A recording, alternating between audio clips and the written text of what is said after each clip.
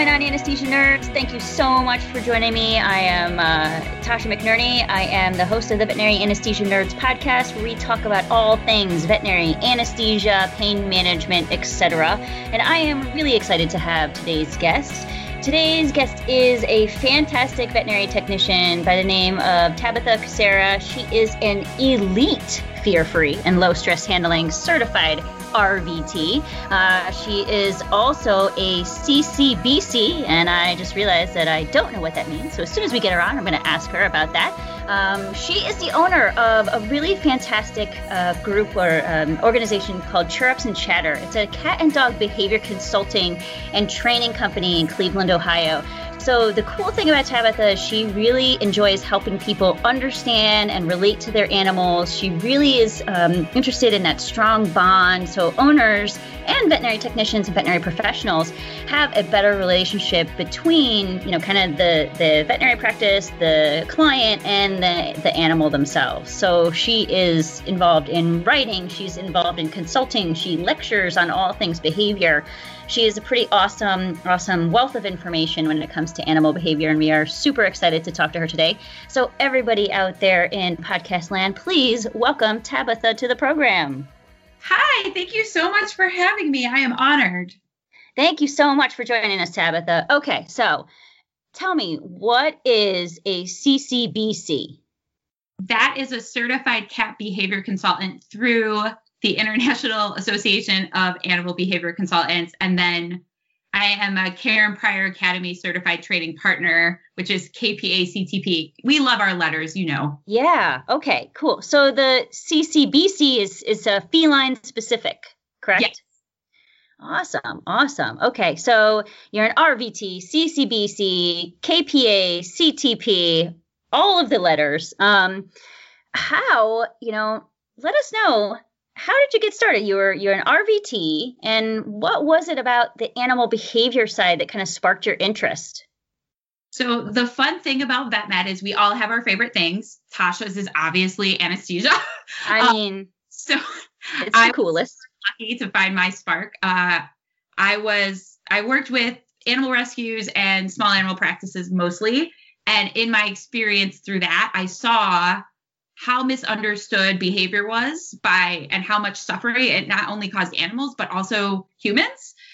And I'll be honest, I first saw it in cats especially. So for example, we would meet and euthanize a lot of cats on the same day. And that was very humane euthanasia, because by the time the client was aware of the issues, the cat has been ill for a very long time.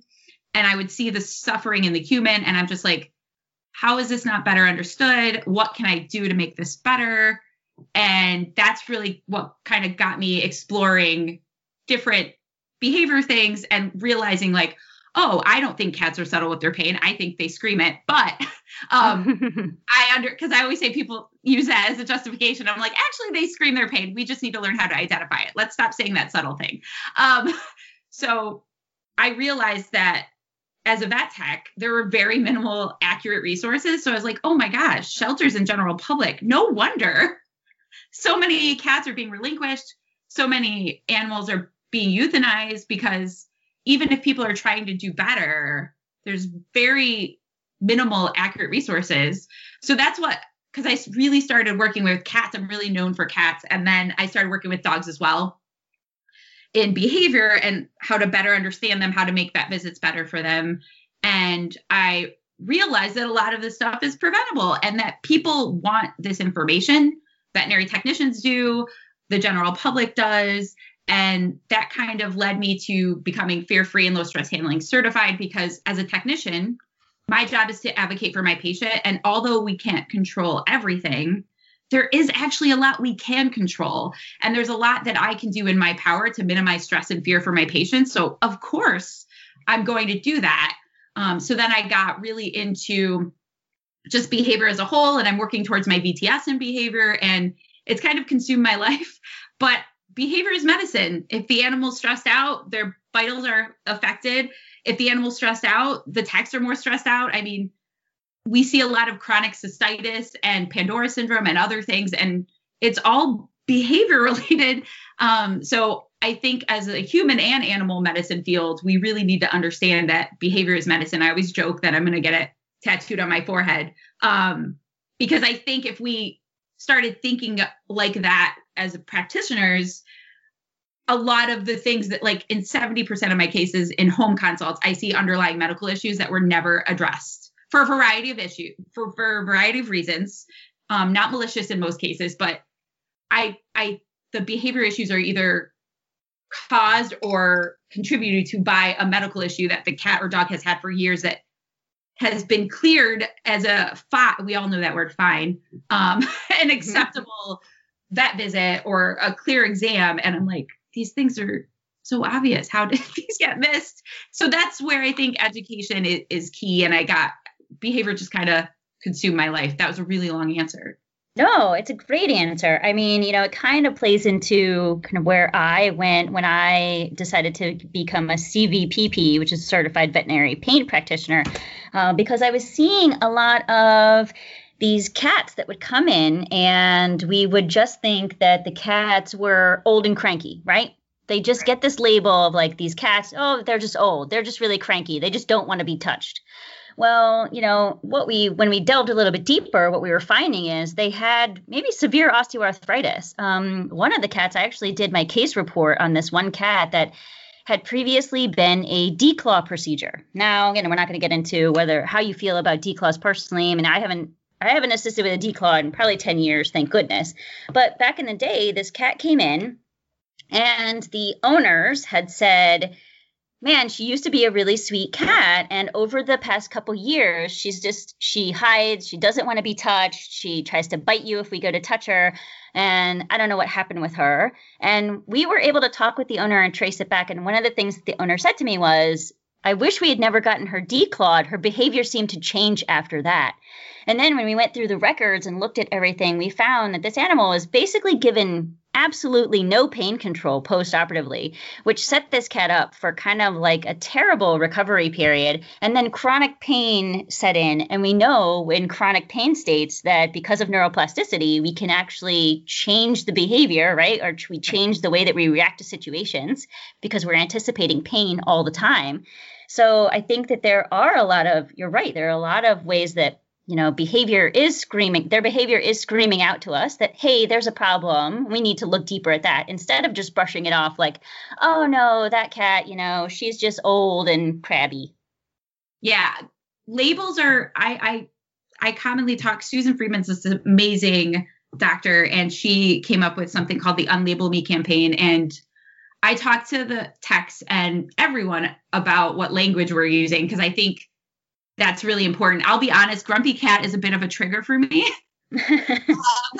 So is fractious. Like, I strongly dislike that word because fractious means unhandleable, and that truly, and in many cases, those cats aren't fractious. They're actually fearful, and we actually make the issue worse with the way we approach the cat. But again, I think we really need to be careful with the labels we're using. And like you mentioned with that generalized chronic pain, I've seen a variety of cases as a consultant. And that's why I love the vets I work with, because it's a team effort. But I saw this one cat who was very aggressive. Again, I don't like labels, but they were exhibiting like withdrawn behavior, biting, hissing, growling. And immediately when I saw this cat's gait, because I have my clients take videos, and I recommend everybody take videos of their animals acting normal for 2 to 3 minutes. Should be part of every vet visit. Normal. That's a great idea. And I told the client, like, your cat is so painful. And obviously I see this probably more than most people. I don't think it's super common, but the cat was so painful chronically throughout their body, dental pain. There was some facial pain. There was some osteoarthritis pain, that they've generalized movement towards them as pain and felt that they would feel the pain response, which then is associated with fight or flight. And this poor cat was miserable. So we worked together to address the pain, manage the pain. And I still cry when I think about this. And then the client sent me a video of her cat cuddling her. And she said, I haven't held my cat in 6 years. And he looked relaxed and calm, but his pain was managed. Yes. Thank goodness. I mean, yes. Not only chronic pain, but acute pain as well. I pick up shifts in an ER clinic, and, kind of one of the things that I'm sure you've seen and what I see, and it frustrates me, is that we'll have animals come in, they're clearly limping, or they clearly have just, they've just been hit by a car, or they've just been attacked by another dog. And instead of immediately being like, hey, I can clearly see that you have a huge laceration, let me give you some pain meds, I'm going to try to do a physical exam. And then when the dog reacts, they're, slapped with a muzzle and labeled with a caution sticker. And not to say that there are some dogs that are going to be extremely fearful. And then when they're in pain and in fear, it's a terrible combination. But drugs, man, drugs. And that's what our job is, right? So another thing, like, I love consulting with clinics, and I say this in a very kind way because I don't want it to sound condescending on the podcast, but like, if I see muzzle on someone's patient form, I tell the staff, I'm like, this is really helpful data. This tells me your staff is afraid of the dog. It tells me nothing else. Because truly, it doesn't. Instead, we should be avoiding labels and describing behavior, because if that dog was hit by a car, it is appropriate behavior for them to reach out, lunge, and bite you when you are touching a painful area versus, like you said, being thrown with this aggressive or caution label. And I'm just like, those labels are really dangerous. Like, I see dogs and animals lose their lives because of those labels. So I get really hell bent on language we use, but I think if we're just a little more in tune to that. And then also, if you see aggressive or fractious, even if you're a newer technician and behavior is not your favorite thing, you're going to be like, damn it, I don't want to deal with this cat. Oh, 100%. Quickly and make brisk movements, versus if it said fearful, even if you don't know what considerate approach is, you're going to utilize considerate approach and move slower and work with that animal better. Oh, 100%. I mean, you're totally correct in the wording that we use, elicits a different response. I mean, if you tell me, hey, this person is a very aggressive person, versus, man, this person has had some stuff go on and they're really fearful right now. Like, you use a little bit more empathy and you're going to approach them a little bit differently. So I think that's it. It is very important. Obviously, anybody who's listened to the podcast knows that I'm a huge fan of drugs, especially when it comes to these cats that are scared out of their minds. I really, really do not love when we try to handle these cats without giving some kind of pharmacological consideration, especially because we have so many options now. When I first started in veterinary med, I mean, it was about 17 years ago, this was back in the days of utilizing the ISO box, right? If a cat hissed at you or looked at you funny, we're going to put them in the ISO box, which we know now we absolutely do not want to be utilizing the ISO box. I mean, at all.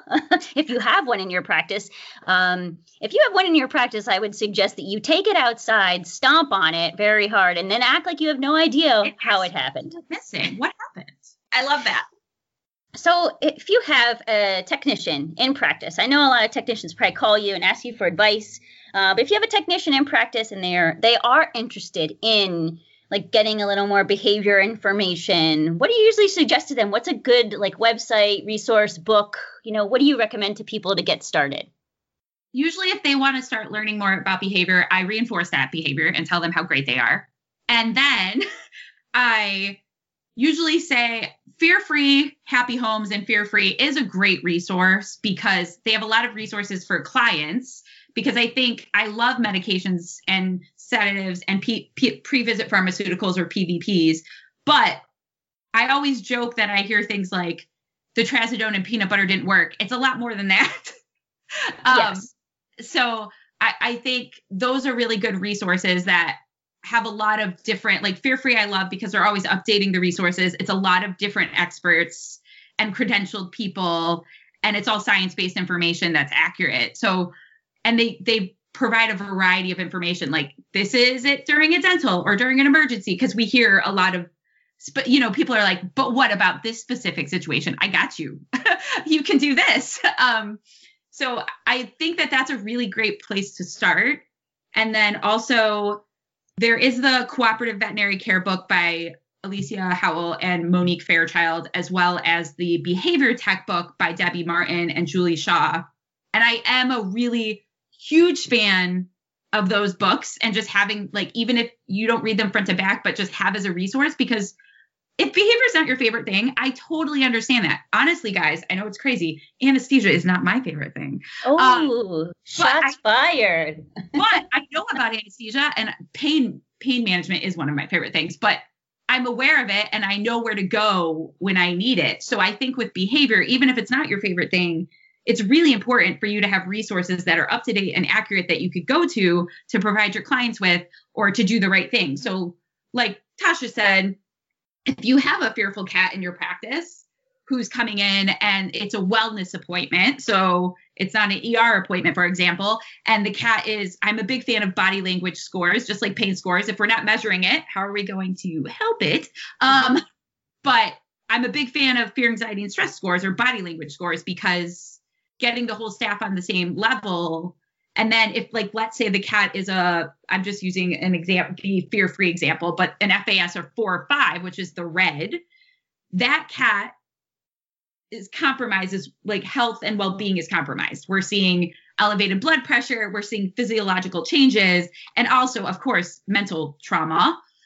So in that place, to do the best medicine, I'm going to, of course, utilize fear-free, feline-friendly handling, control the environment and what I can control to make it less stressful, but use PVPs and anxiolytics and sedatives. But that's part, it's not like I want my job to be easier, which obviously we do, but I think it's like Tasha said, if you have a really painful dog, you're going to treat the pain and then do ideally, and then do the exam. Anxiety is a very real thing. And when the animal's more anxious, it's a lot less likely for you to get you're correct, because people are like, oh, we'll get it done, it'll be fine. But actually you don't get it done. And your sample is hemolyzed. It's not appropriate. It's not the greatest sample. When if you would have just taken your time and taken 5 minutes to allow the cat to adapt, take the carrier apart, because we never pull cats out of carriers ever, and took a couple more minutes, maybe gave PVP as gabapentin or something else, let the cat sit in a quiet area with classical music for 90 minutes if the client, because sometimes these cats come to us and we couldn't set it up ahead of time.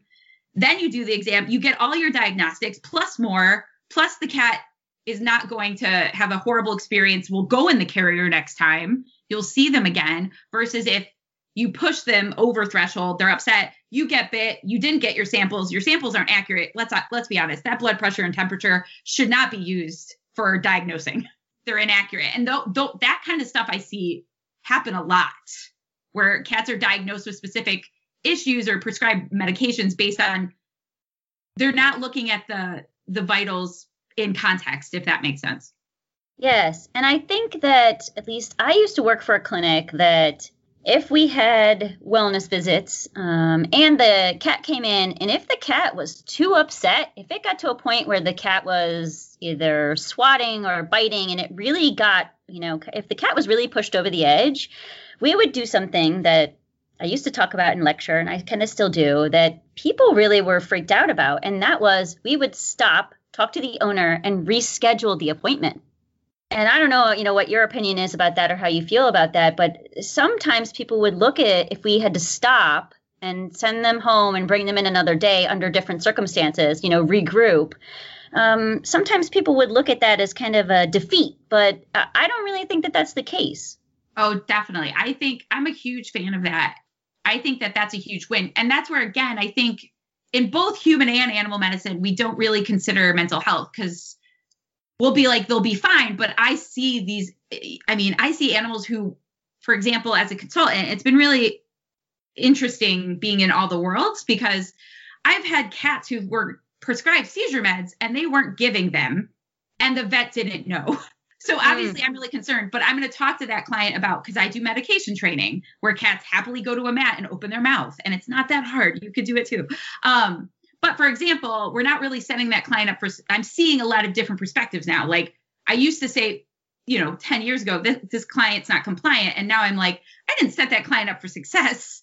I gave them meds and told them to scruff their cat and open the mouth, which I would not do anymore because that's an outdated handling technique.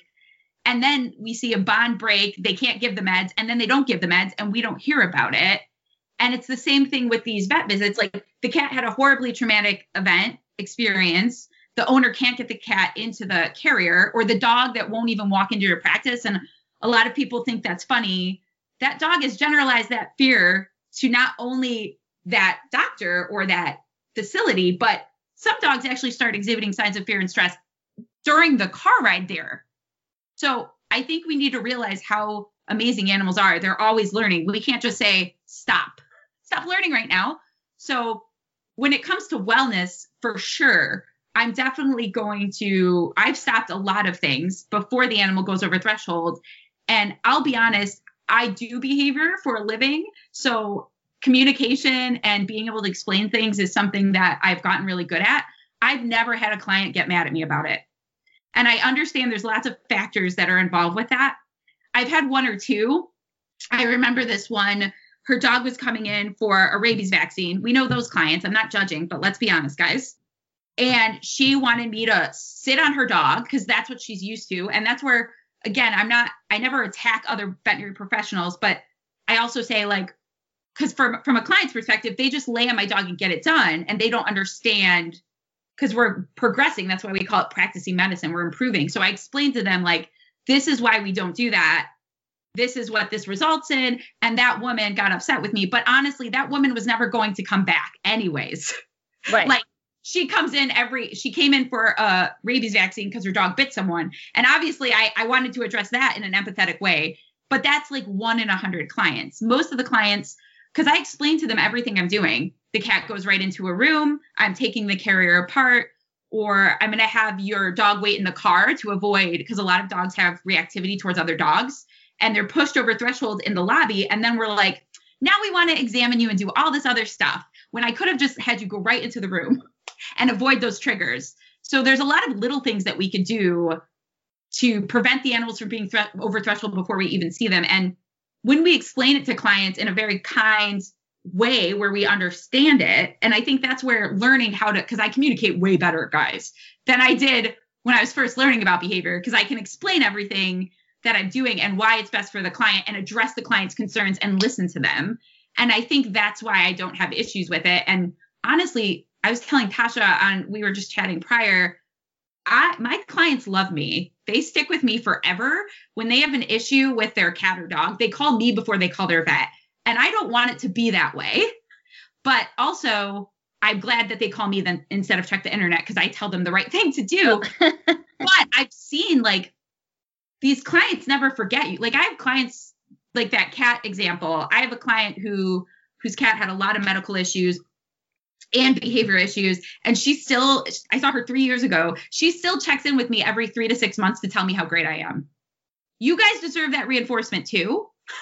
So clients remember this stuff, and then they tell their friends. And even though it might be challenging and not every client may understand it, every client may not understand why you're doing pre-anesthetic blood work, but are you? I hope so, because that's medicine, like that's appropriate medicine and welfare. And I think that's how I think of PVPs, or stopping something before the animal's over threshold, like you said, Tasha. Yeah, I mean, I think that, obviously we are still, one of my favorite quotes is, as you learn better, you do better. And I'm constantly trying to do better and encourage other people to kind of just take their stuff to the next level as they get to learn stuff. And I know we have a lot of work to do. I don't know if you remember, there was a couple, maybe it was even a year ago, there was like a viral video going around, and a lot of my colleagues shared it, and I thought it was hilarious. It was of a Mastiff. And I think they were trying to place a catheter on him. And it was like 3 people holding down this dog. And I think the caption was like, "Get ready for the rodeo." And this girl ended up riding this dog out of the room because the dog was so freaked out with 3 people on it. It just threw these technicians basically around and then took the one for a ride. And I was like, wow. Everybody was laughing and it was so hilarious. It's so funny. That's really hard for me. Thankfully, I did not see that video. Okay, yeah, you're good. But it was like a big thing in the veterinary technician circles. And I thought, okay, this is a great learning opportunity for us, you know?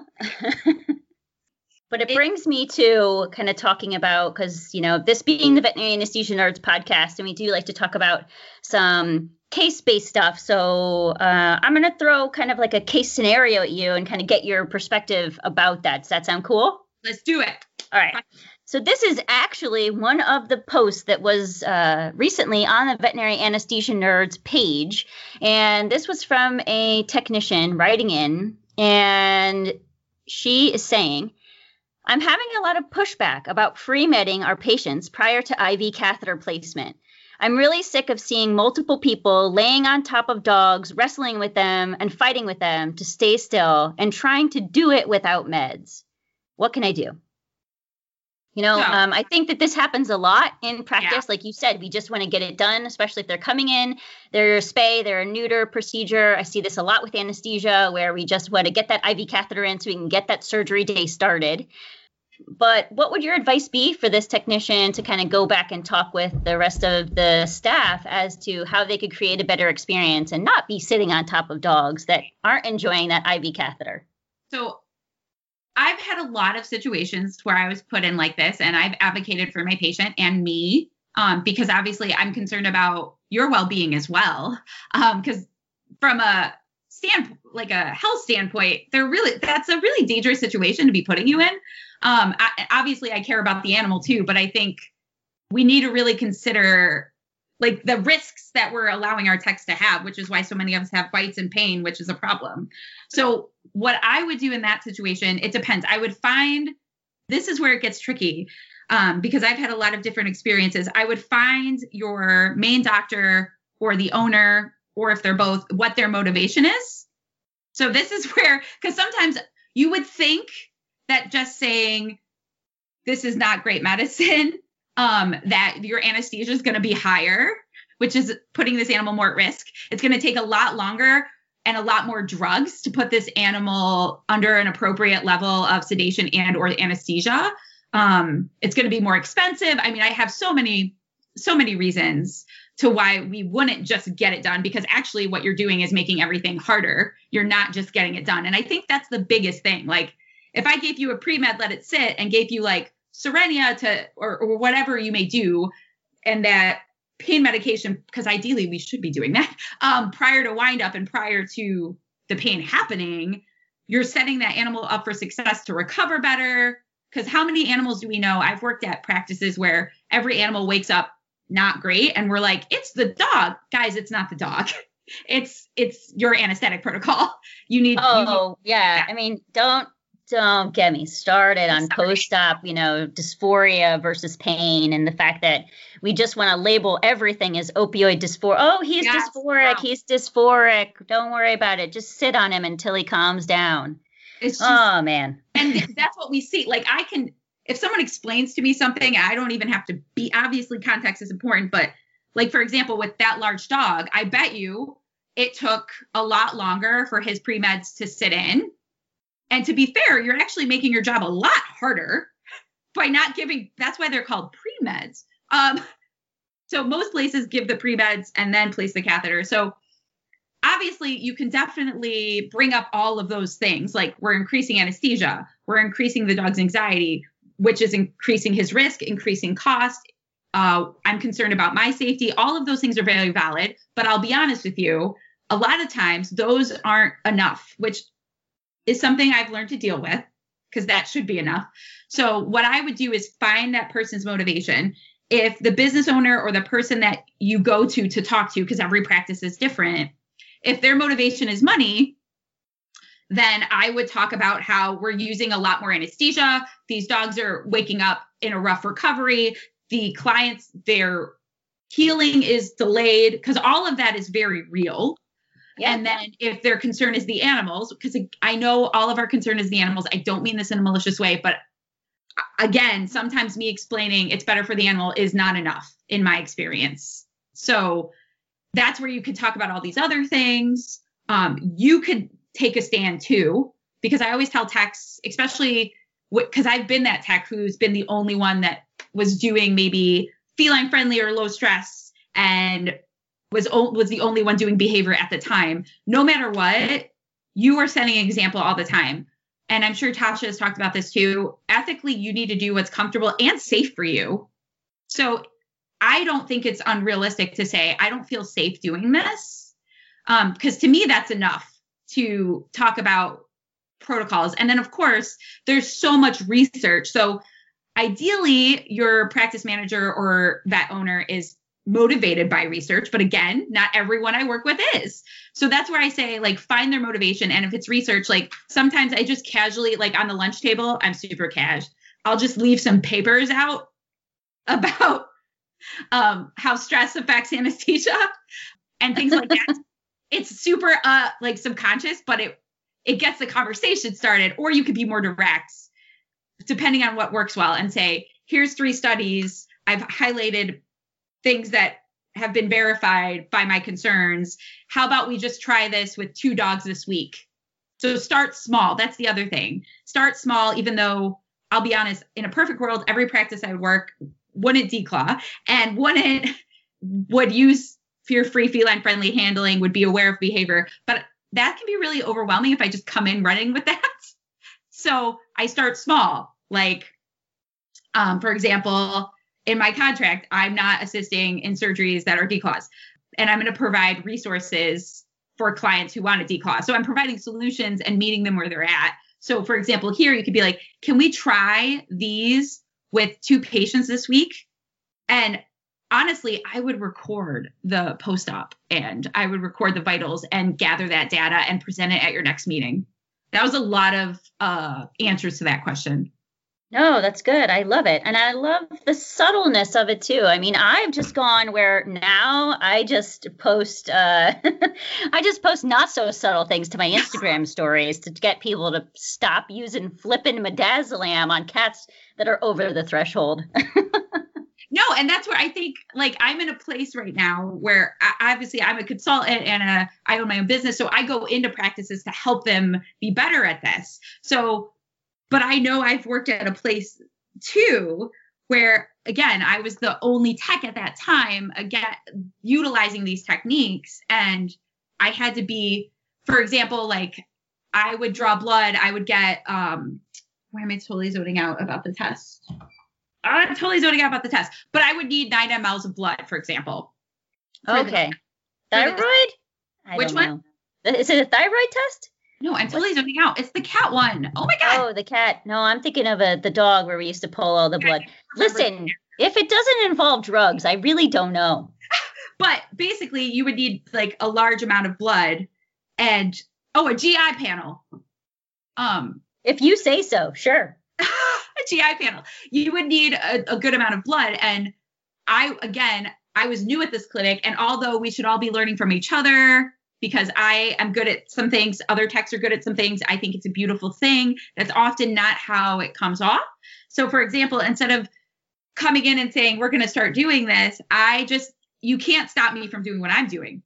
So I handle the cats in the way I do. For example, I don't scruff.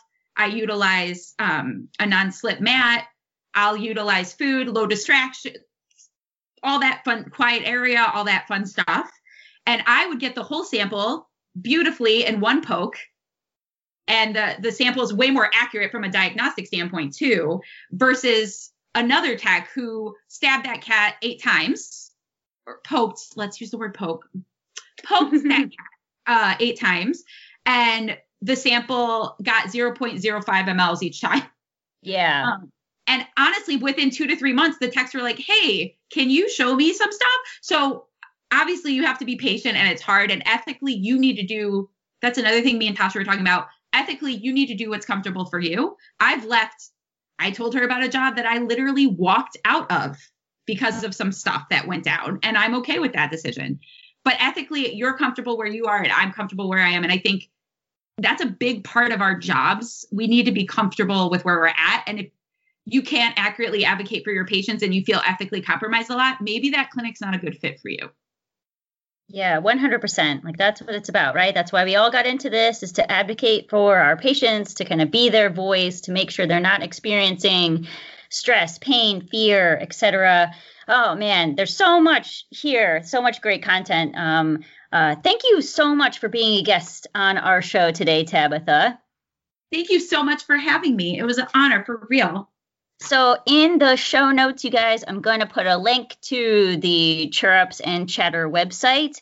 Tabitha, are you speaking at any conferences coming up soon? I am speaking at Midwest Veterinary Conference online, and then Humane Society's Expo in April, which is more a rescue geared one. And then I do a lot of local events like webinar. Well, right now, guys, safety first, webinars, because I think education to the masses is key. So I do a lot of feline friendly behavior webinars just for access to everyone. So definitely check out my website for that too. Awesome. All right. So we will put all those links on there in the show notes, you guys. Thank you so much for being a guest today, Tabitha. I just learned so much, and hopefully everybody is going to take this information, use it to make the best experience possible for their patients out there. Thanks so much for having me. Remember, advocate for your patients and advocate for yourself. Okay. Bye, guys.